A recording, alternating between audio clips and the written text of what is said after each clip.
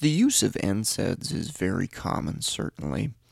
And with that said, one of the challenges oftentimes with NSAIDs is recognizing that patients can take these medications on their own over the counter.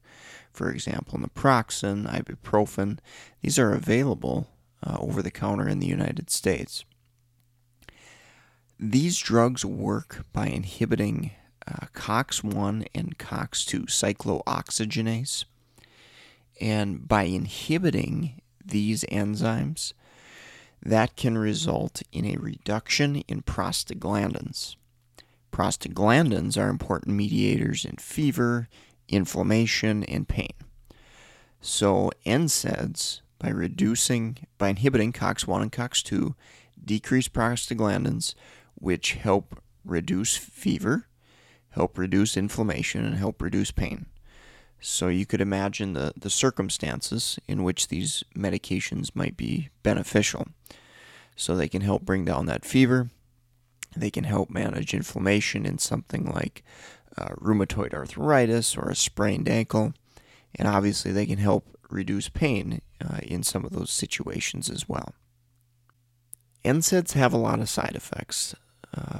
GI bleeding is probably one of the most common side effects, or at least one of the more concerning side effects. Stomach upset can happen. It may progress to GI bleeding. As we get older, we need to worry about elderly patients a little bit more. We also need to worry about patients on anticoagulation, antiplatelet medications already that may be at higher risk of bleeding. And in patients where we can't get away from using an NSAID, we may use stomach protection. So examples, an H2 blocker or a PPI, like omeprazole, to help reduce the risk of GI bleeding and stomach upset. We can also take these medications, or we should take these medications with food. That can help with that stomach upset.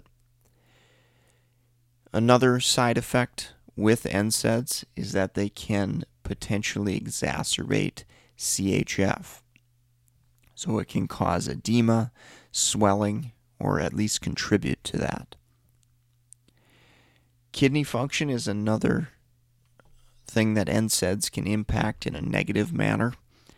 I think of patients on diuretics, on ACE inhibitors already, or that may be at risk due to other things as far as their kidney functions go. If you've got a patient that has chronic kidney disease already, and maybe their kidneys aren't functioning that well, NSAIDs definitely should be avoided if at all possible.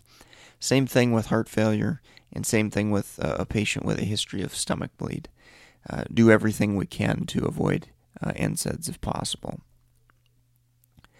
If you get to high enough doses, you may see NSAIDs contribute to resistant hypertension, so they can elevate blood pressure a little bit sometimes. Examples of NSAIDs include ibuprofen, which goes by the brand name of Advil or Motrin, naproxen, brand name Naprosyn or Aleve, aspirin. I'm going to talk about aspirin separately a little bit due to the nature of aspirin being utilized in post-MI and things like that. Diclofenac, Voltaren, Etodolac, Lodine, indomethacin, Indocin, ketorolac, Toradol, meloxicam, Mobic, Nabumetone, brand name Relafin, Piroxicam, brand name Feldene, and Sulindac, brand name Clinaril. It is important to remember that on all NSAIDs, there is a boxed warning on fatal MI and stroke. The other boxed warning I kind of mentioned, the potential for GI bleed and ulceration. That risk of GI bleed and ulceration tends to be a little bit higher with certain NSAIDs. So, for example, indomethacin and ketorolac tend to have higher GI risk. With ketorolac, there actually is a boxed warning, and use is recommended for no longer than 5 days. Due to the antiplatelet nature of NSAIDs, they can increase risk of bleeding as well as, cause that direct insult to the GI tract, causing damage and pain that way. But due to the antiplatelet effect, we actually hold these medications usually before and after surgery. And this obviously needs to be monitored closely with the platelet function as well. We'll take a quick break from our sponsor here, then we're going to cover drug interactions and kinetics. Whether you're a nurse practitioner, nurse, pharmacist, pharmacy student, med student, meded101.com has a growing list of great resources to help with board exam preparation as well as becoming better at medication management and pharmacology.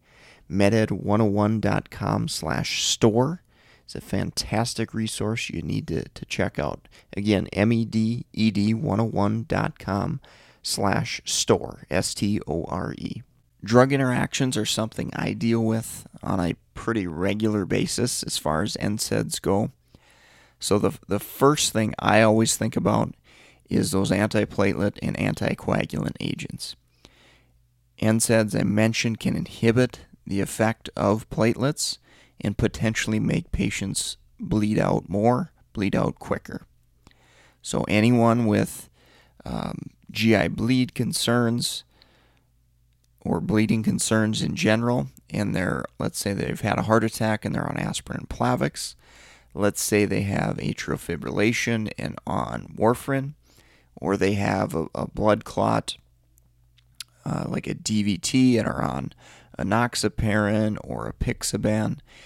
Any agent that has those type of properties, if we throw an NSAID on top of that bleed risk is substantial. So that is definitely something we have to monitor closely. And if there are other alternatives, we generally try to avoid NSAIDs in the management of pain, fever, or any other condition that they might be helpful there. NSAIDs can interact with lithium and actually raise lithium concentrations. So that's kind of a unique drug interaction there as well. I mentioned the fact that that NSAIDs can contribute to kidney failure. And so patients already at high risk for kidney issues and on medications that can cause kidney problems, like diuretics, which can dehydrate a patient and potentially put them at more risk. ACE inhibitors as well, another class. ACE inhibitors, and you can pull in ARBs there as well. Those can cause some trouble with the kidney, and particularly when you throw NSAIDs on top of that, that may increase that risk even more. Now at the beginning there, I mentioned a lot of NSAIDs within the class, and there's plenty of kind of clinical quirks between the different agents. This is kind of a general overview, of course, but I did want to pull in two of the most commonly used NSAIDs, naproxen and ibuprofen, and just talk a little bit about half-life as far as pharmacokinetics go. So naproxen generally has a longer half-life than ibuprofen, and so we can dose naproxen less often, which for some patients can be a really nice thing, so they're not taking pills all day.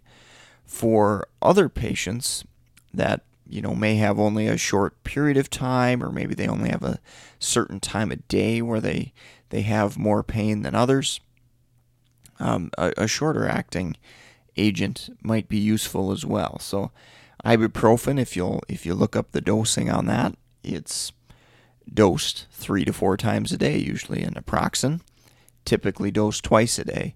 And that's simply due to the difference in kinetics and the difference in half-life as far as how long these drugs last in the body. Some special populations that I wanted to talk about NSAIDs in. I kind of hinted at the elderly. NSAIDs definitely in most situations being a little less safe than acetaminophen. Obviously, acetaminophen and liver failure or things like that definitely present some risk.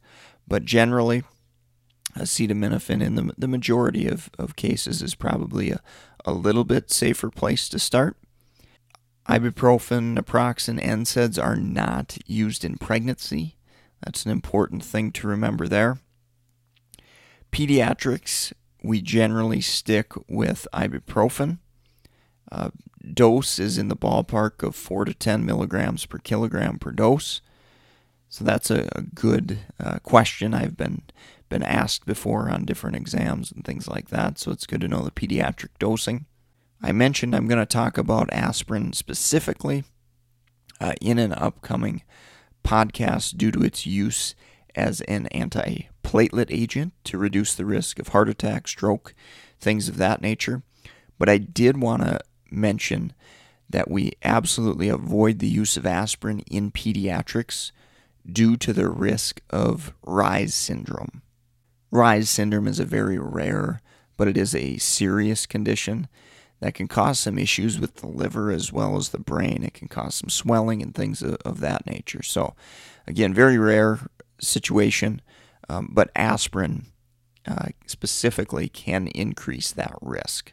I think that sums up the NSAIDs today. Please feel free to reach out, reallifepharmacology.com. I've also got that free giveaway, a 100-question pharmacology exam where you can certainly test your skills for free. Thanks, everyone, and have a great day.